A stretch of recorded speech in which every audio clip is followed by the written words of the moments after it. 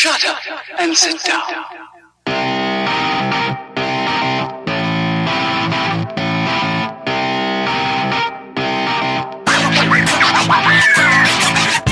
Welcome to another episode of the Superhero Movie Podcast. Oh no, I said the old title. Ooh, you drunk again this week? I am not drunk again this week, no. Let's do this. Let's quick 10-second rewind. Welcome to another episode of the Super Movie Studies Podcast. Community of superhero movie fans, teachers and students. That intro is going to get changed by next week because I really am not a fan of it. People looking to discover more about superhero movies in the world because both are awesome. Nothing wrong with it, just think it could be better. I'm your comic book culture host, Michael Bauer, joined by the movie maestro, James Schuyler Houtsma, the scientific scholar, Ben Anderson. And every fucking time, Ben. Every time. You see his face. You got to put it in the outline. I don't look at the outline. I don't look at people's faces. I look at the outline. Geez. And joining us today, it is a TV episode, which means there's like a 70% chance he'll show up. Don't do that, Mike. David Kleppe. Thank you. I'm trying hard. All right. I'm wigged out right now. I passed out today. Like literally, that's what happened. He's hopping on Rage-A-Hall. Yeah. What were you doing when you passed out? Reading. So it wasn't an unhealthy pass out, but I didn't have anything to fucking say about it. All right. SMSP is your premier movie discussion podcast. Every week, we continue our journey exploring our favorite subjects, superhero movies. Every fan sees the movies differently, so we gather some amateur experts to discuss certain aspects of the movie. Whether it's money, comic books, music, one batch, two batch, or science, SMSP talks about it all in this week's episode. Father, why do I still feel guilty? The guilt means your work is not yet finished.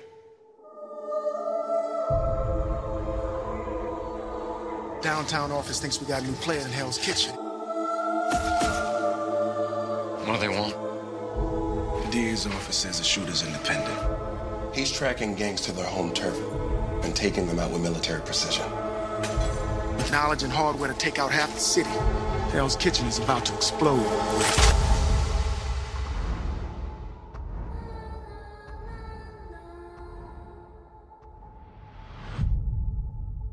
Bang.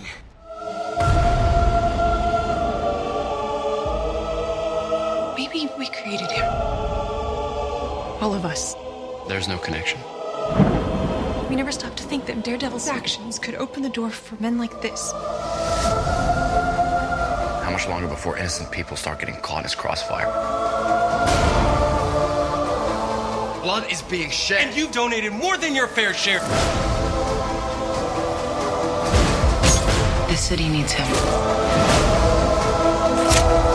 I need to take care of the scum that killed my family. People don't have to die. You hit them and they get back up. I hit them and they stay down. Why are you doing this? Because I think you're a half measure. I think you're a man who can't finish the job. I think that you're a coward.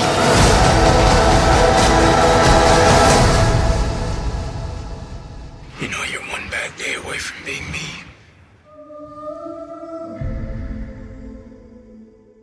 Daredevil, Season 2. And yes, there will be spoilers. Better have seen that season of Daredevil, and who can we rely on to not have seen it? Yeah, I'm about a third of the way through. I'm on episode 5, and this kind of ties in with my opinion so far. I just can't get into it. I think season 1 of Daredevil is must watch. It is a masterpiece. There's some beautifully shot scenes. The fight choreography is spectacular. There's a lot of really interesting characters. Jessica Jones, brilliantly written, lots of thematic depth, fabulous characters, a fabulous villain. Kilgrave, Wilson Fisk, both fabulous villains. I can't get invested in season 2 of Daredevil, mostly because I don't really like the Punisher as a villain. He's just a badass with a grudge. Okay, all right. And it's I don't know. Have you guys seen season 4 of Arrested Development? Yeah. This is like season 4 of Arrested Development. Still good, but compared to what came before, you're just like, oh, there's something. It has a certain je ne sais quoi, or rather, it doesn't. It doesn't have that je ne sais quoi, you know. So that's my opinion. But again, I'm only 5 episodes in. I plan on finishing it, but we'll see. Popcorn hole. Popcorn Skylar. Thank you. No, I think Daredevil Season 2 definitely it suffers from both the original showrunner not returning this time, and a big lack of a central villain, which has been such a strength for the first 2 Marvel Netflix shows.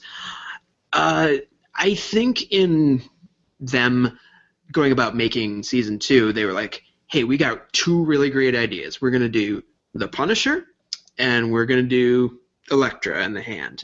And both are interesting. I'd say The Punisher probably has he's more of a show stealer in that the episodes he's in are mostly just a Punisher episode as opposed to Daredevil episode.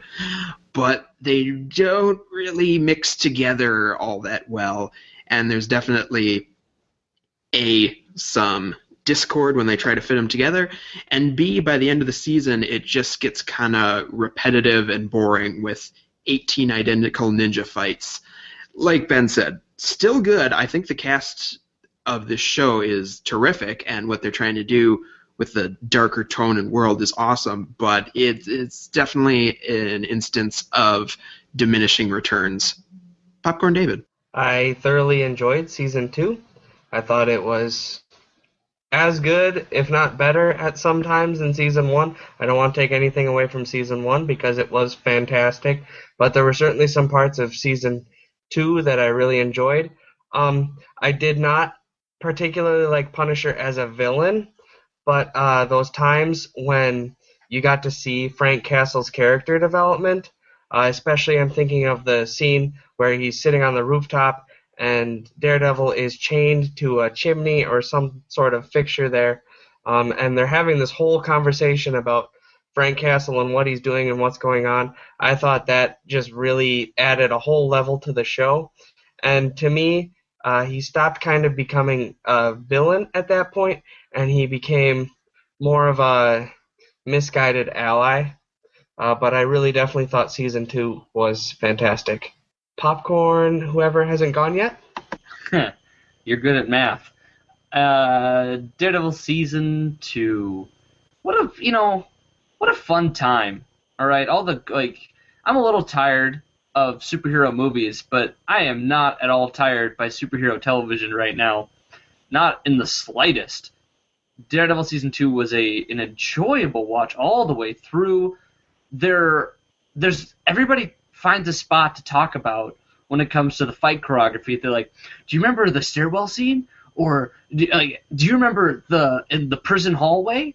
Like, what kind of TV show has that credibility where you can just be like, remember a certain fight scene in like episode 3? Like, people don't really just talk about that. They usually talk about like the whole villain, right? Or Daredevil. Daredevil is barely part of this show, let's be honest. He's just sort of the glue for every other character that's way more interesting right now. Because Matt needs to get his shit together by the end of the episode.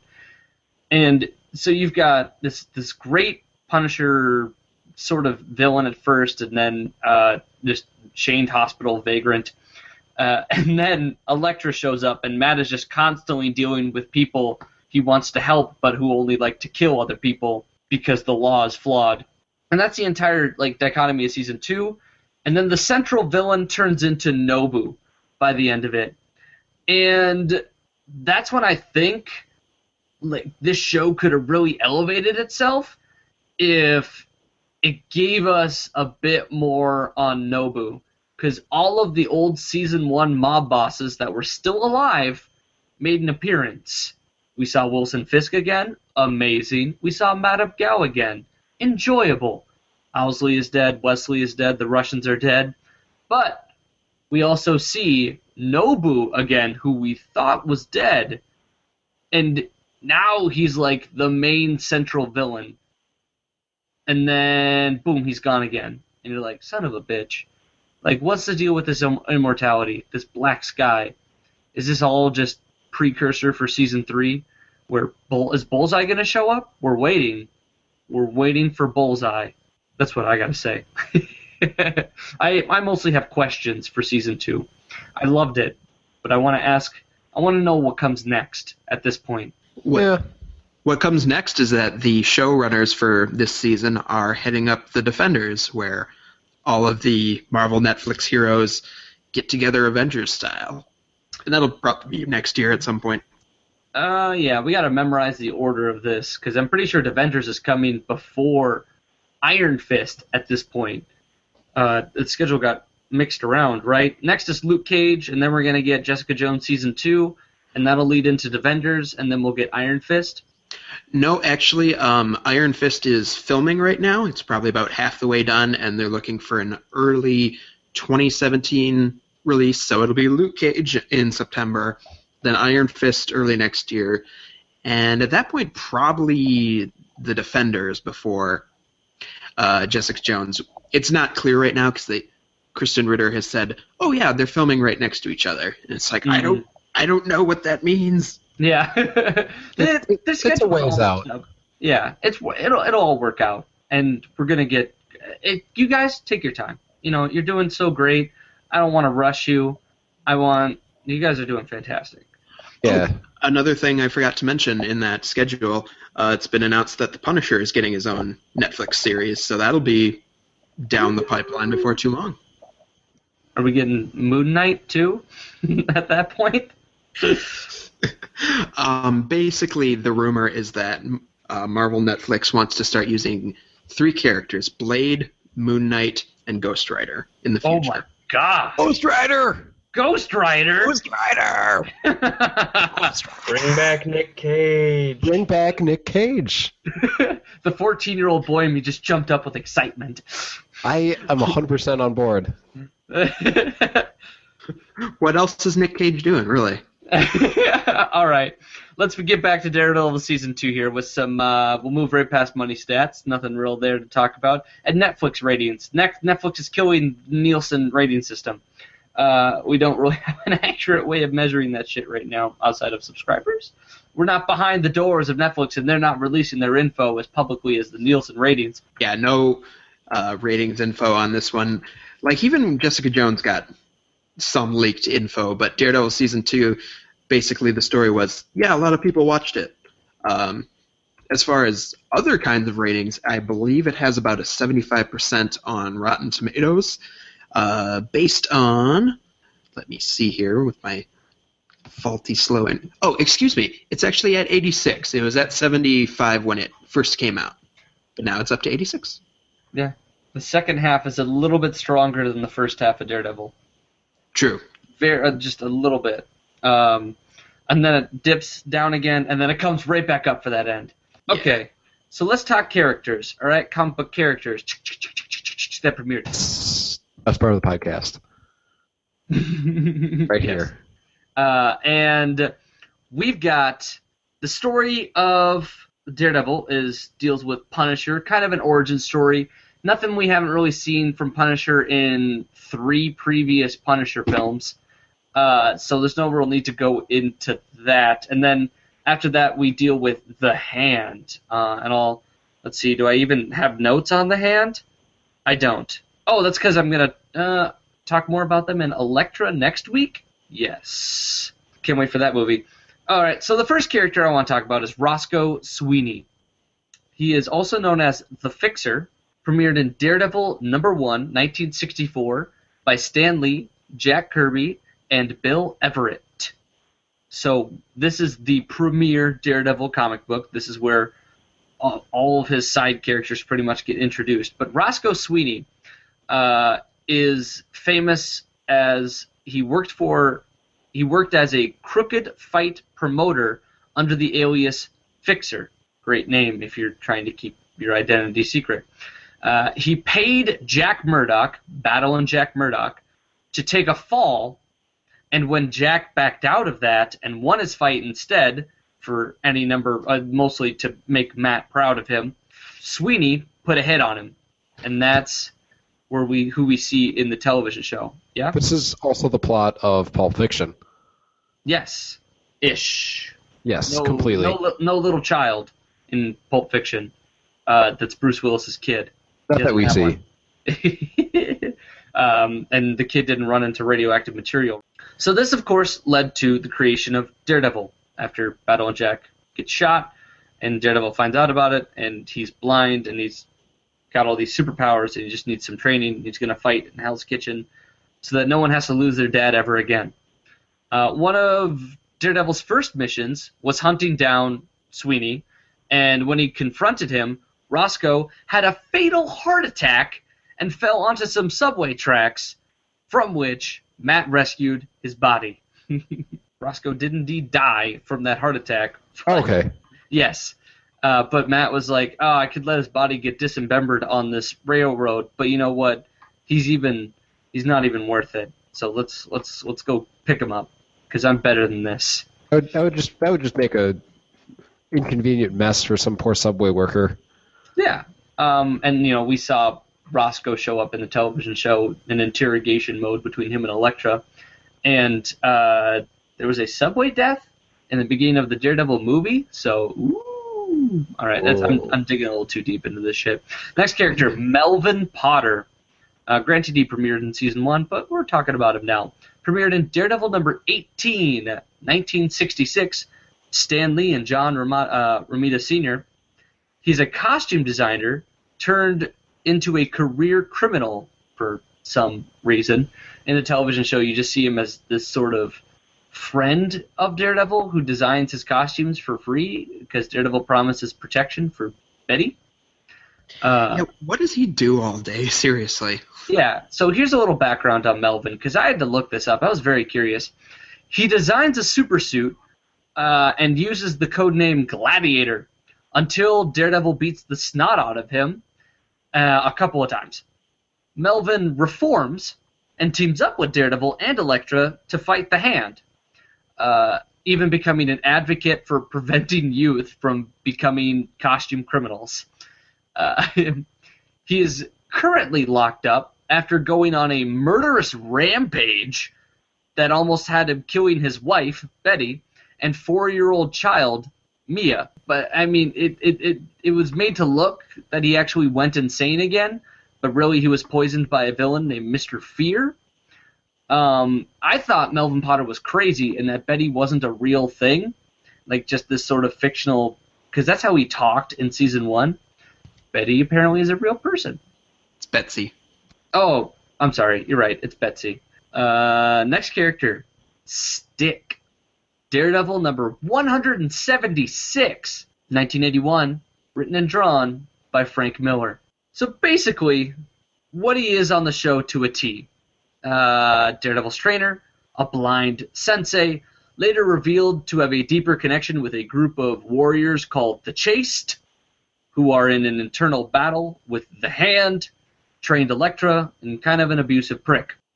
Having read the comic book that he debuted in recently, it's kind of pretty amusing because at that point in the story, Daredevil had lost his powers because of some, I don't know, mixture of an explosion and self-doubt.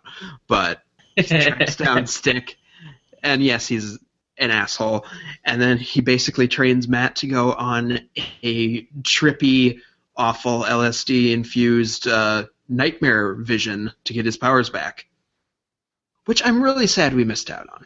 Yeah, really. But I'm so surprised, as I thought he was kind of a Daredevil number 1 character, but like he was kind of retconned into Daredevil's origin. Next character, Claire Temple. Finally, we're going to talk about Claire Temple. I'm sorry I haven't talked about her before, because she's kind of a complex character. The title, the name Claire Temple character premiered in Luke Cage Hero for Hire number 2 in 1972 by Archie Goodwin in George Tuska. So Dr. Claire Temple was a physician that treated Luke Cage's injuries one night and wound up kidnapped by a guy who dressed like a snake. The outline says snack. Yeah, I read that and I went, that's not right. It's a bag of Cheetos. Chester the cheetah. Betty got abducted by a snack. Baby Ruth. There needs to be a Candy Brigade of villains, you know.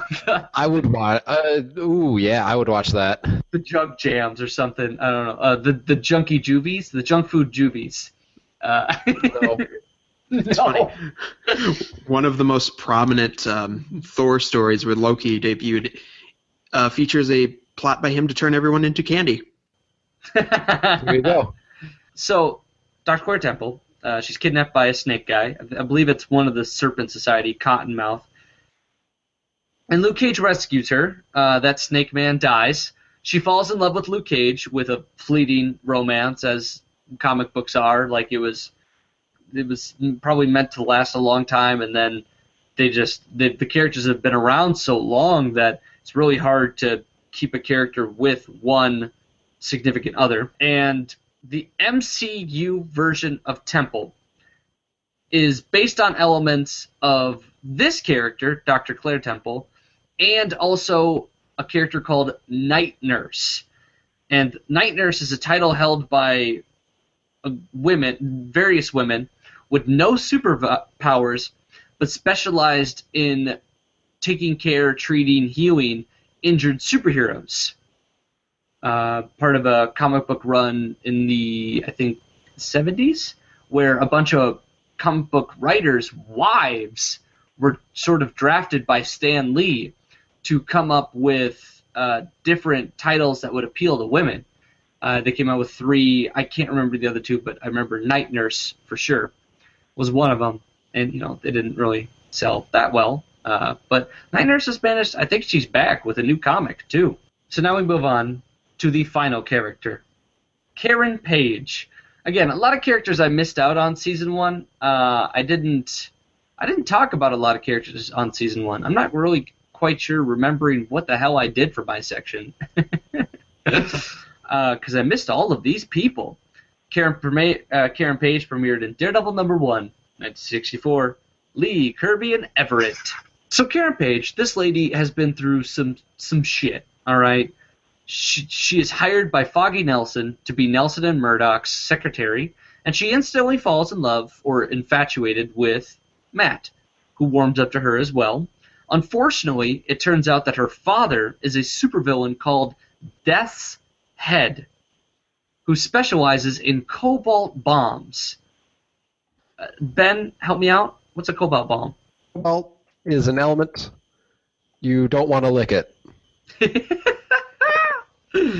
Okay. Daredevil fights this villain, and in mid-battle, Karen becomes endangered by a cobalt bomb, which triggers Death's Head paternal instincts to kick in, and he soaks that bomb, killing himself in order to save his daughter. He had a real name, Dr. Paxton Page. Went crazy. Everybody goes crazy for dumb reasons in the 60s. Right after that, Matt reveals that he is Daredevil to Karen, because holy shit, who keeps secret identities nowadays? What followed in Karen's life was she went to California. She moved to California later to pursue her dream to become an actress. And she was met with mild success, a daytime soap opera here, a radio show host there, only to be followed by severe tragedy that would push her back to New York, such as a drug addiction to heroin, selling Matt's identity to a drug dealer to get said heroin, or a career in pornography to pay for heroin. And also, much later, even a elaborate plot that had her take an STD test in order to reveal that she was HIV positive, which she wasn't, but still, she was told that she was HIV positive, and she believed it, and that's messed up enough, in all honesty. Read Guardian Devil by Kevin Smith if you would like to know what Karen Page is up to today. It's a fun read. Just nothing good has happened to Karen Page in the last 30 years except this TV show. Yeah, really. And even then, she started off with like a framed murder, and that's not fun. No. That'd be pretty stressful. And now she's just an investigative journalist who can't figure out that Matt is Daredevil. Yeah, well, didn't he? He eventually told her. Kind of. Yo, spoilers, some of us haven't seen the show yet. Sorry. Although if she doesn't know, like, come on. You are so sick, Ben. I have a cold. I got about 4 hours of sleep the past 3 nights. Oh, I'm so sorry. Yeah, okay? I'm fine. Are you sure? I need water. I'm gonna go get water. I'll be right back. You can do music section. Okay. So we're all finished up with comic books. We're gonna move on to Sky Guys section, right? Boom, boom. Right. Which is going to be a very short section because, well, due to this schism between Marvel TV and Marvel Film, two different people run each one, and the person who runs Marvel TV is kind of a stingy ass. So we don't have official soundtracks for both Daredevil Season 2 and Jessica Jones, which I had mentioned earlier. So, as I said, late segment this time. Music for Daredevil Season 2 is done by returning composer John Paisano. I believe if you go back and listen to our Season 1 episode, I gave him some incorrect first name, so I apologize, John Paisano. You're so cool. Forgive me. He's a composer of, as I said, Season 1, and I believe he's also known for the Maze Runner series of films. Basically, the only clip I have today that I could find that didn't have audio dubbed into it is the new theme that was composed for The Punisher, which is also a very grungy, angry-sounding theme that I wish we could hear more of if we had an official release. But let's take a listen to what I could dig up.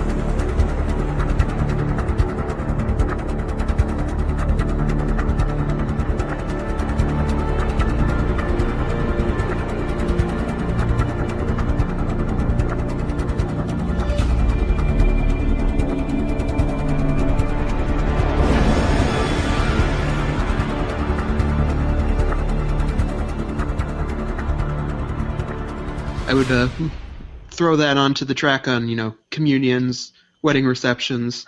Just lovely songs. So we might have to revisit the whole Marvel's television music, like just devote a whole freaking episode to this, because, man, it's going to be a while till those things come out, right? Why isn't Jessica Jones out by now? I have no idea. Basically, my theory at this point is that it would cost too much money and have not enough returns to release the albums, which I think is probably actually just bullshit. But well, I mean, who buys music nowadays besides you? Well, yeah, besides me, I don't even know. And while we're asking that, why the hell haven't these shows come out on DVD or Blu-ray yet? Who buys DVDs and Blu-rays besides you? Because they're always available on Netflix, and they're like. Has Netflix... Here's a good question. Has Netflix ever taken down any of their own content? I don't think they have taken down any of their own original shows. Yeah. Those remain, so. Yeah, like those have cycled through. What was the first Netflix original? Lilyhammer? House of Cards. No. Lilyhammer came out long before House of Cards did.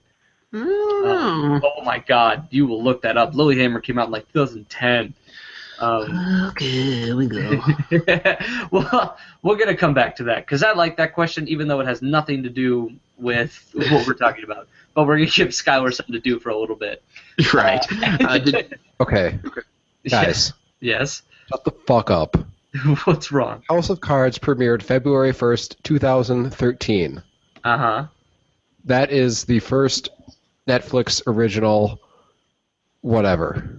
Then what is Lilyhammer? Oh, wait. Oh, man. This is all fucked up. Oh, yeah, it is Lilyhammer. February 6th, 2012. Boom! Chakalaka! I went on to Wikipedia, looked up list of original programs distributed by Netflix.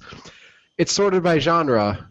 Oh. There's not one huge list of everything. So House of Cards was the first drama. Oh. Really? Lilyhammer isn't considered a drama? What the hell is it? Seriously. It is considered in partnership. What? Because it wasn't Netflix. It was Netflix and NRK from Norway. All right. Fair. Okay. We'll go halvesies on that correct answer. So, speaking of great research skills, Ben, can we talk a little bit more about different research topics in the science section? Yeah, all my great research skills where I look at what the outline and then do a Wikipedia. You can interpret the information much faster than any of us can. Okay, fair. Oh my god, are you drinking a coffee? I'm drinking water out of a coffee carafe because it's the only container I had in my office. That's badass. That is pretty badass. Get well soon. Hopefully. It looks like David's drinking out of a flower vase. Is that a Purell bottle? Is that? It's mouthwash. Bottle. Okay.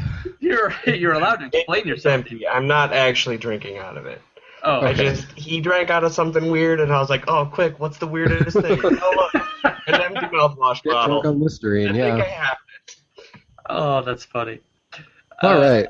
So what's you said you had some hot shit for masking heartbeats, so we want to save that? I do not have hot shit. I have good shit right here. Oh, sorry. All right. Okay, well, explain your masking heartbeats thing. Okay. How it appears in the show, because I don't know what that is. Well, when the ninjas start showing up by the second half of the season, and the ninjas pose a challenge to Matt because they're able to mask their heartbeats, and so he can't really, and they're very stealthy. You can't really hear them as they're coming. So, like, he's practically fighting blind. He can't see them, smell them, hear them, until he has to, like, focus on the weapons that they're holding and the sounds that those make. So I'm wondering, how is it possible to, like, mask your heartbeat? Can you like lower the sound of it? Is that even a real thing? What's the deal?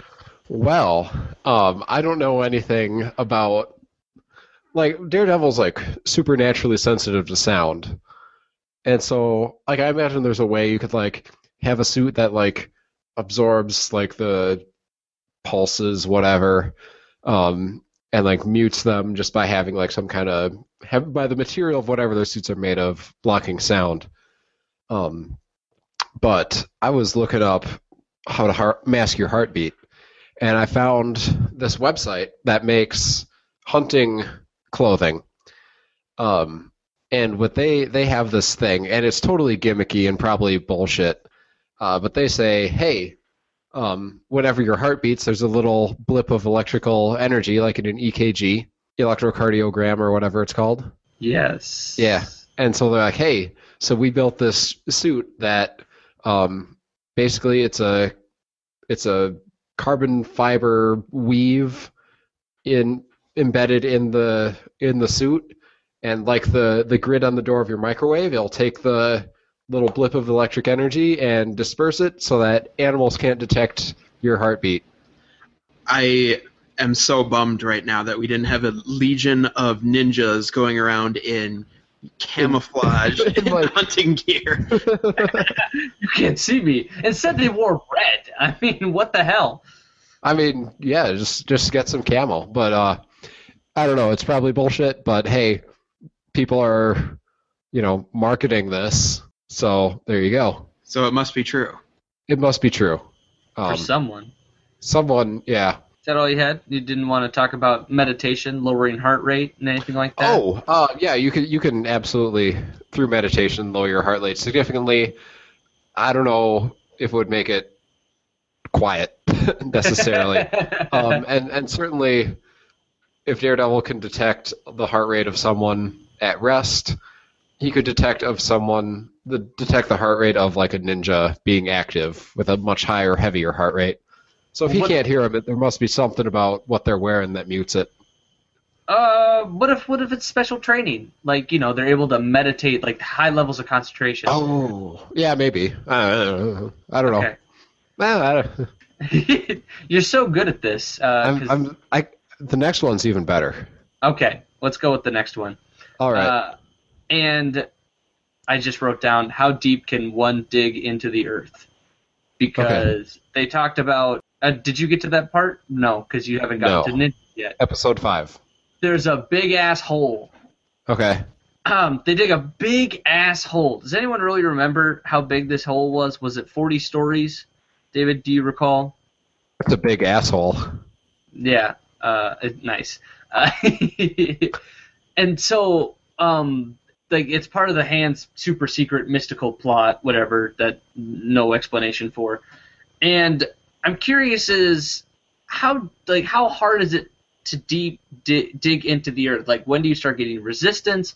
Like, how far can you actually dig before shit breaks? I never really had that fully explained to me. I know that stuff starts to melt and that earth gets really dense at the bottom. Right. Yes. So, as you dig into the Earth's crust, the temperature gets hot faster than you'd think. And I got these topics about the 15 minutes between getting off work and getting ready to podcast. So I was only able to look up. Hopefully, it's still interesting. The deepest hole ever drilled into the Earth's surface. Your mom? All right, sorry. I had go. All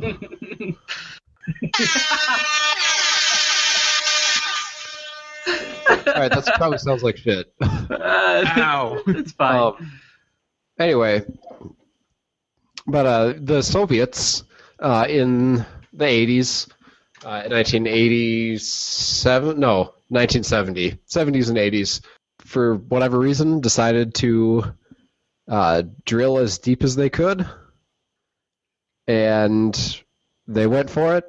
They were hoping to start drilling in 1970 and hope to get to 49,000 feet by 1993. How many miles is 49,000 feet? So that's about 9.3 miles. But they got to about where they stopped in 1989. They reached a depth of 40,230 feet. So about a little over 7.5 miles, which is substantial. That's pretty deep. And the depth at that temperature the temperature at that depth was 356 degrees Fahrenheit. Oh wow! Okay. Which is real hot. So that it was so deep that their drill bit would not work because it would melt. Oh my god. So how far were they from core? So Earth is real deep. The crust of the Earth is between right around 70 miles. So they made it about 10% of the way through the crust. Oh. Which is like the skin of an apple. Oh, jeez. Wow. Well, the Earth is really hot. Why aren't we just digging that energy up? Damn. That's geothermal energy. Mm-hmm. Sink some pipes into the ground, pump water through them, use the heat in the.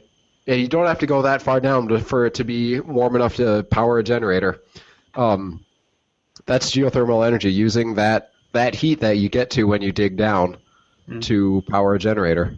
So the hole brings up another couple questions. So it's a 40-story deep hole. Is about what they say, about 400 feet deep. Yeah, that's not that deep.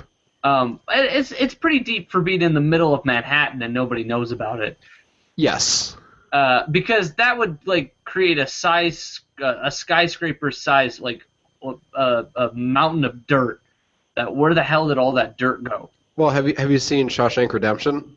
Oh, they just spread it around Central Park. They just had like a little baggie thrown into their jeans, and then we're like, oh, okay, we're just dusting. That's also very deep, considering they had to mask their heartbeats the entire time they dug it. I don't know, and it's very wide. It's very cavernous. It's like a city block wide. Not city block. That's way too big. At the like a face of a building wide. Yeah, like your mom. Yeah, fuck you. Dude. So I think we're solid on deep holes. Yep. And how they affect people, and how deep you can just drill a hole into something. Into endo.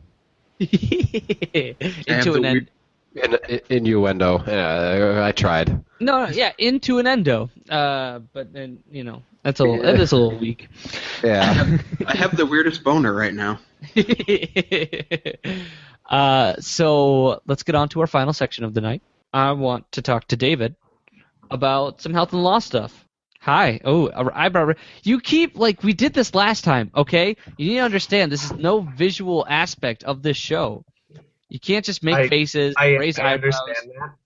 I understand that. And the reason I do it is to make you mad. You bumfuck. Okay. Don't give me that face. All right. Let's talk some health issues from this show. All right. One very fascinating one. Go ahead. You go ahead. No, you go ahead, because you have more of a plan than I do. So a couple topics of note that I really wanted to bring up with you, and I know we discussed off air, but now we're on air, is at one point Punisher takes a power drill to the foot, and it's very painful to look at and watch, because you're like, that would really freaking hurt, because a corkscrew just kind of went through your leg. And I'm wondering, he starts to walk pretty fine not too far after. How long does it take to recover from an injury like that? So with foot injuries, one of the biggest factors is pain, because if you don't know a lot about the nervous system of the human body, a lot of nerves actually run into your feet and connect to the rest of your body. That's why foot massage is really helpful, and when you have a long day at work, your feet tend to hurt. It's not necessarily because it's hard to stand on them, it's because the fatigue from your whole body tends to funnel itself to the nerve endings in your feet, if that makes sense. So when you injure your foot, it hurts a lot, and that's one of the biggest problems. So the fact that he can walk on it means he's pretty tough, to say the least. I think he's probably tougher than I am. If there's bone injury for a foot, since you walk on it, bones tend to take 6 to 12 weeks to fully heal. And then a puncture wound, and that's if the power drill doesn't, rip out all the stuff. That's if it's just pretty much a straight stab kind of a thing. That's still going to take 4 to 6 weeks to heal up, because it's on the foot and you walk on it, and that's kind of a pain in the butt. So he's looking at least 8 weeks probably before his foot is feeling pretty much normal. So for quite a while there, he's walking in probably a lot of pain.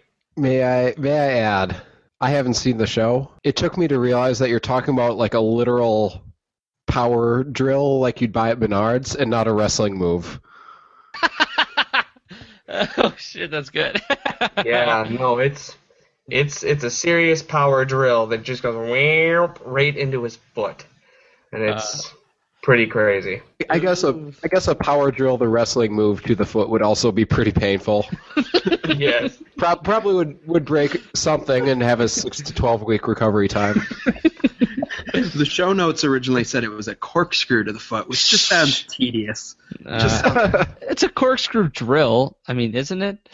You're just sitting there cranking on a corkscrew for like 30 seconds. Hold on. That sounds even worse somehow. Yeah. Real bad, Frank. You just got to give me time quick, all right? And sit there cranking on it. You've got those steel-toed boots, man. No, it's a power drill. And we're assuming it was talking on about drilling into people's feet. I'm getting squeamish. We're assuming it was on full power, guys. So. Ooh. God, every time you come on the show, last time it was stitches. Now it's gross. this. It's always stitches. Can we talk about stitches? I've gotten stitches since Daredevil season 1, and it was gross. Was it everything David Guys, explained? No joke. My 7-year-old nephew got stitches last year. So, I mean, he would have been like 6 at the time, obviously. And he was going to get stitches, and my sister and my brother-in-law cannot handle medical stuff, so they're like, David, you're coming, and you're going to tell him what happens? And I'm like, great. So I kind of explained it the same way, like, it's kind of like shoelaces for your skin. Stop and it. he was like, oh, that makes perfect sense.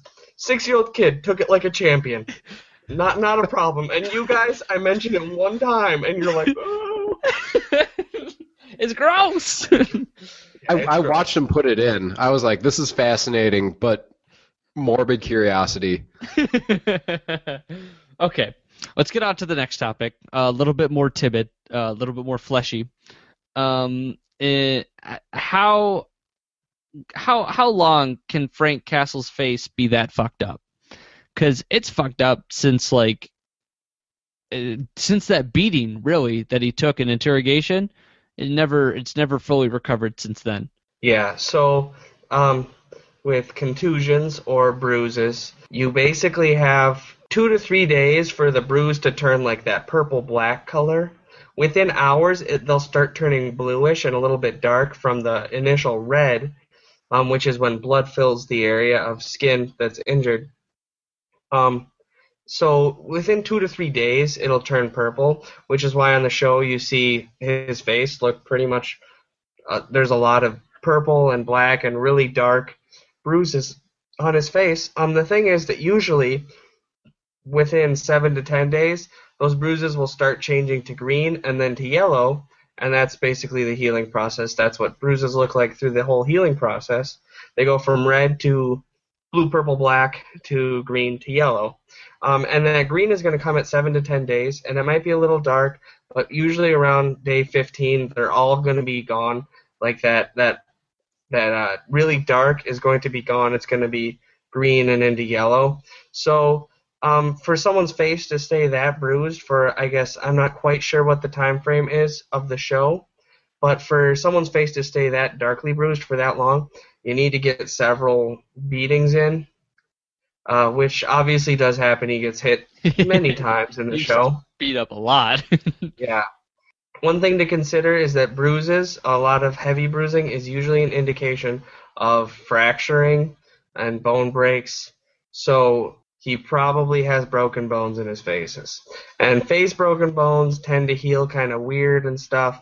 You can tell from the beginning of the show that he has that little bit of a hook in his nose or bump in his nose, which probably means he had a broken nose, all kinds of stuff like that. So he probably is not going to look the exact same afterwards. And he could have some structural problems, things like breaking your jaw. Even if it fixes, your jaw is never quite the same. Breaking your nose is never quite the same. So that's another thing that probably would be a concern if Frank Castle was a real person, would be that he has a lot of fractures in his face too. Very fascinating. Let's move on to the last topic then, because you're not all health. It would do a little law. There's a lot of lawyering going on in this show, and a lot of TV shows like to play that stuff straight by the book because they know they'll get called out on it. So you can't really poke holes in a fair amount of it. They also manipulate it. Like Frank Castle tries to go to jail. Like, it's not like the jury convicted him on or like there's false evidence and all that. Courtroom dramas, they've been around a long time. But I want to know is there's a big plot point of a DA cover-up, DA Reyes, and that's some high-level corruption, I gotta say, is when a DA covers up like a citizen's injury report, like a family gets murdered and like nobody talks about it, really.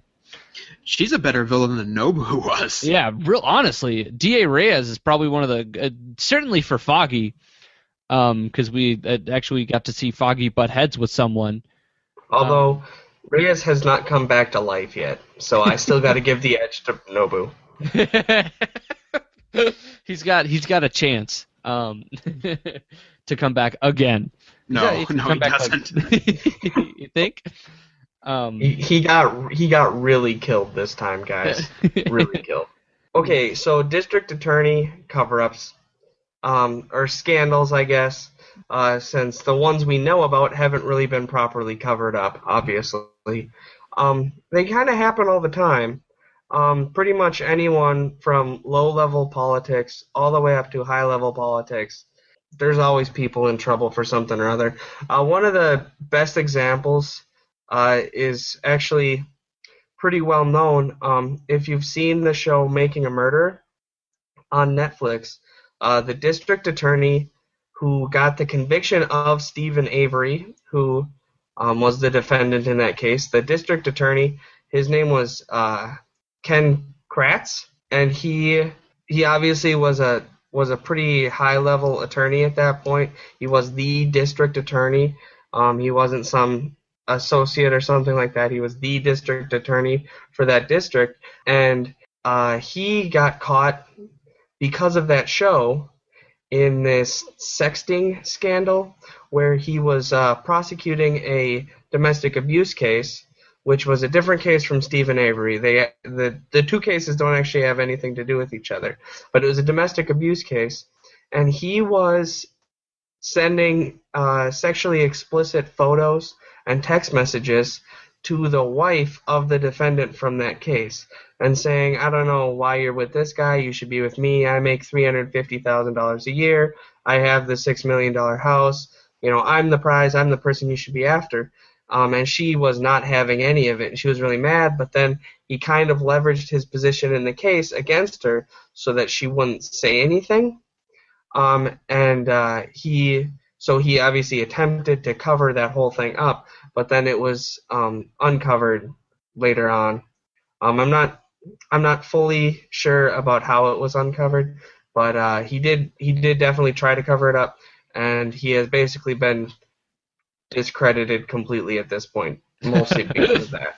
Mostly, not because of the Stephen Avery stuff. Stephen Avery stuff shined a light towards him. Yeah. And then, the Stephen Avery case actually, even though there's a lot of varying opinions about it and stuff, and we actually had one of the defense attorneys come here to Minnesota State to talk to us about it, which was really cool. Even though there's a lot of different opinions and stuff, that case wouldn't do anything against Ken Kratz's career. Whether he got the conviction or not, it probably wouldn't have affected his career too much. He did get the conviction, the conviction. It was a pretty high-profile case in the area, so I think that actually did give him some good publicity at the time. But obviously that all was blown over by the fact that he was sending nudies to the defendant's wife in a domestic abuse case. Yeah, I've only made it about 5 episodes into Making a Murderer, and even then, that guy is just the ickiest, most corrupt cartoon of a person I could have ever imagined. The show does, I've seen it myself, and the show does kind of paint him in a poor light because he wasn't really cooperating with them making the show. He didn't really want them to make the show. So, as a district attorney, he didn't really help them along. He didn't really cooperate a lot. So I think the people making the film kind of saw him as this cartoony bad guy district attorney, and they paint him in that light a little bit.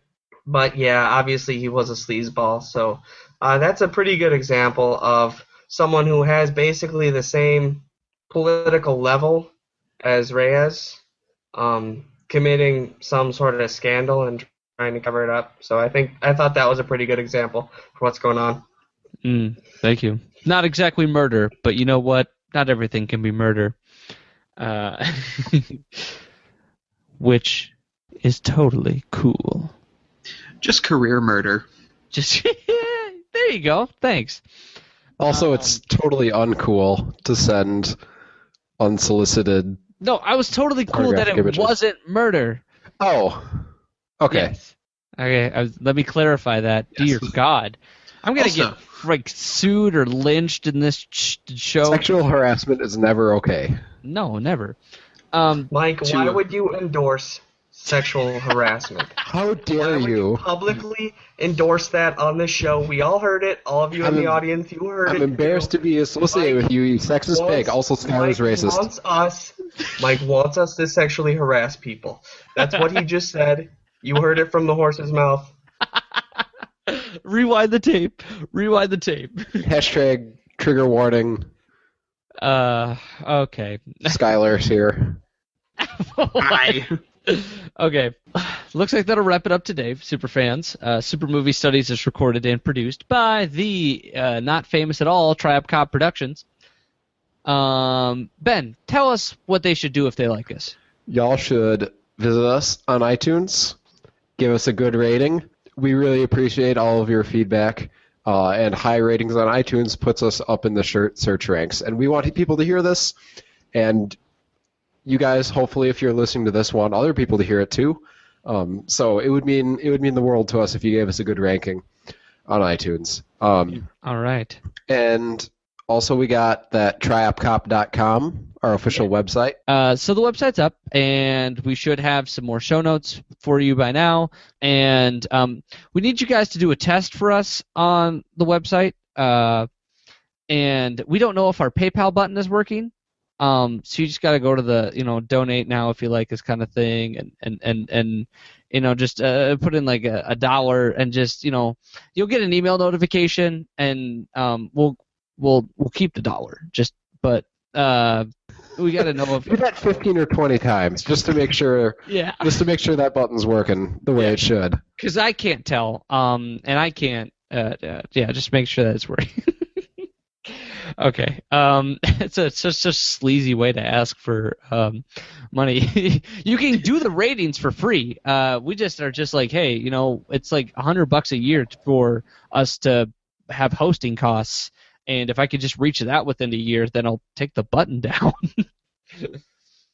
Because I really, doesn't it feel weird to ask for donations? Help me out here. Like, I feel as if there's no good way to do that. It's a little odd, but we're doing this for free, and if people wanna give us a little something in return. There are worse outlets / radio stations that beg for money, basically, 4 times a year, every day, and we're not as annoying as them. So yeah, we should get a pledge drive. I think it feels a little uncomfortable to ask for it, but if people, there will be a lot of people who listen to your show who want to give something and want to help you guys out, even if it's only a little bit. And if a bunch of people want to give you a little bit to help you guys out, then there's no harm in asking, because if they want to do it, they will do it, and if they don't want to do it, then they won't do it. So we're not going to shut down the show. Hopefully. Who cares? Yeah, we've been doing this for free for a year. If we get money, that's just money. So give this show money and then sexually harass people. Yeah. No. Wait, no. No. He just tanked that whole. Oh my god. Oh god. Skylar, close us out. All right. SMSP is also on Twitter. Our boy Twitter Tom keeps things popping there at Super M Studies. Follow us there. Send your questions, comments, money. I don't know. Just keep up with us there. It's fun. Yeah, that's where you ask the straight up questions. Okay, that'll do it today. I'm your host, Michael Maurer. James Skylar Hutzma. Ben Anderson. And David Clappy. And I hope you all have a super week. Bye. Anytime.